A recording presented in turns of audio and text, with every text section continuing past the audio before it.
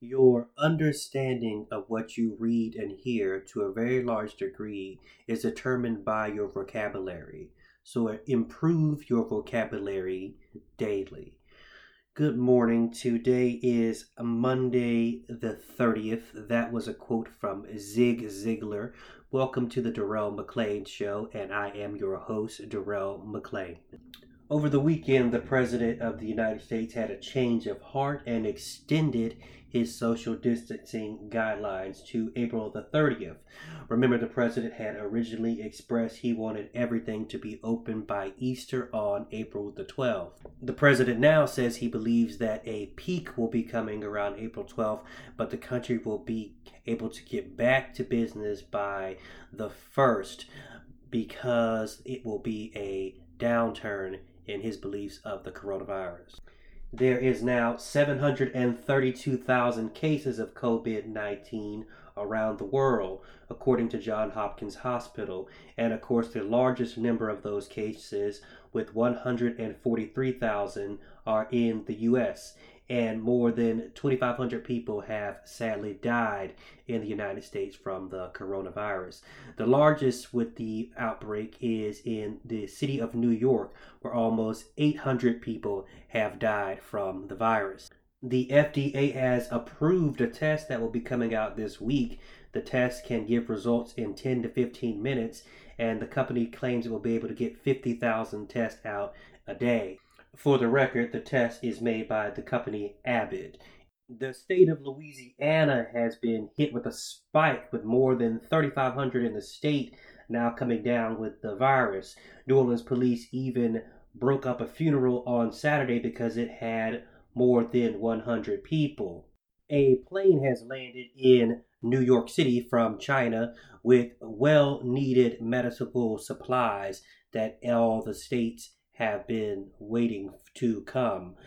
Unfortunately, because of bad trade policy, China is one of the biggest exporters of American medical supplies. Now, in the Seattle area, home of the first known coronavirus case in the United States, and the place where the virus claimed 37 of its first 50 victims, it's now seeing evidence that the strict containment strategies they imposed in the earliest days of the outbreak are beginning to pay off, at least for now. Deaths are not rising as fast as they are in other states. Dramatic deadlines in street traffics see that people are staying home. Hospitals have so far not been overwhelmed, and preliminary statistical models provided to public officials in Washington state suggest that the spread of the virus has slowed down in Seattle in an area in recent days.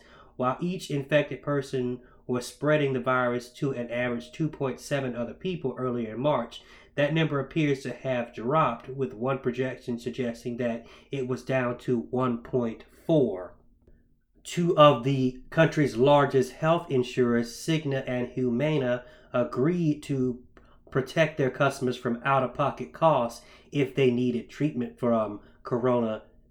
Sadly, nearly a dozen students at Liberty University in Lynchburg, Virginia, have developed symptoms of the coronavirus after the school's president, Jerry Falwell Jr., reopened Liberty University last week after he called the pandemic response an overreaction. Look, folks, this virus is serious. Stop listening to people who tell you that it is an overreaction. Dr. Anthony Fauci has said 200,000 people could die in the United States because of this virus. Nurses have sadly passed away. Doctors are also getting sick. This is something that people need to take very seriously.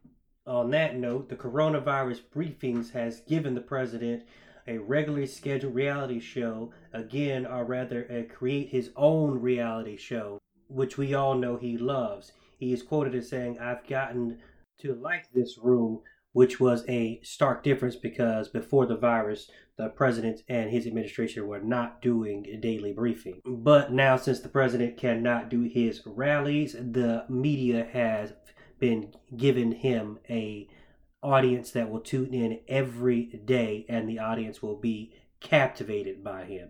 In Trump fashion, he does a reality TV, or rather than create your own reality TV. He is often subject to later fact-checking by the press or backpedaling by his staff. Help to needed equipment are always just around the corner. Accurate reports of conflicts with governors over federal support are labeled fake news, and no one could have anticipated a pandemic like this despite the warning playbook that was left out by the previous Obama administration. The daily coronavirus briefings, increasingly timed to run live on cable and broadcast right around the evening news, are a journey. The president begins them by soberly reading statements. On Thursday, he gave a roll call of the G20 leadership. He can be expansive, even astonishingly praising the media, and he can be peevish. I want them to be appreciative, he said Friday, of governors who were critical of how fast they were getting materials from the government. The President Trump's critics have said that his briefings are no more than him replacing his campaign rallies in another form.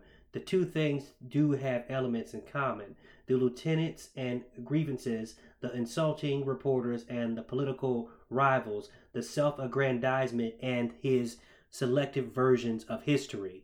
Sadly, like most of his rallies, the president's digressions can defy both science and syntax. His observations on how children tend to be less seriously affected by the pandemic by diseases than whatever they want to call it. You can call it a germ, or you can call it a flu, you call it a virus, you can call it many different names. I'm sorry, but nobody else I have spoken to has called it anything but a virus. The president, in this very serious moment, has turned this to nothing more than a big everyday commercial or a episode of The Celebrity Apprentice.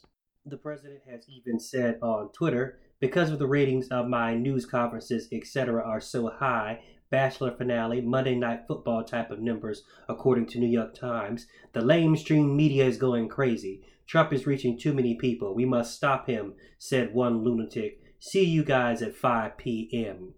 With his audience being stuck at home, of course you know, 6.8 million people tuned in to watch. But can you blame them? They are afraid for their lives, they are losing their jobs, and they are trying to go to what should be the most trusted person in the free world for information. And he is giving them misinformation and a show and failing at leadership. There is no greater asset to any salesman or any politician than an audience that desperately wants to believe what you're saying is true. And if you want to believe, then you have the President of the United States at the podium, backed by a team of officials and experts, doing something, or at least saying something at lip, which is a visual language of TV that reads the same thing. The base will see him as a strong leader, and according to recent numbers, the president's approval ratings have skyrocketed during these briefings wrapped around the coronavirus. It's actually not only viewers at home to want to have faith in something to believe in. On March 17, when President Trump struck a somber note after minimizing the virus for weeks, CNN's Dana Bash said that he was beginning to be the kind of leader that people needed, at least in tone. Unfortunately, a week later, he was on Fox at a virtual town hall saying, "We lose thousands of people a year to the flu. We don't turn off the country." For the president, his productions or briefings allow him to turn the pandemic response from a serial narrative in which he is held accountable for his actions or inactions to a episode of The Celebrity Apprentice in which it doesn't matter what he says on one show, the next show the entire slate will be wiped clean. This leads to a very difficult question. Should the media be reporting or covering these briefings every single day when they know that they're going to be littered with misinformation? That is a question that each media organization is going to have to wrestle with in their own hearts.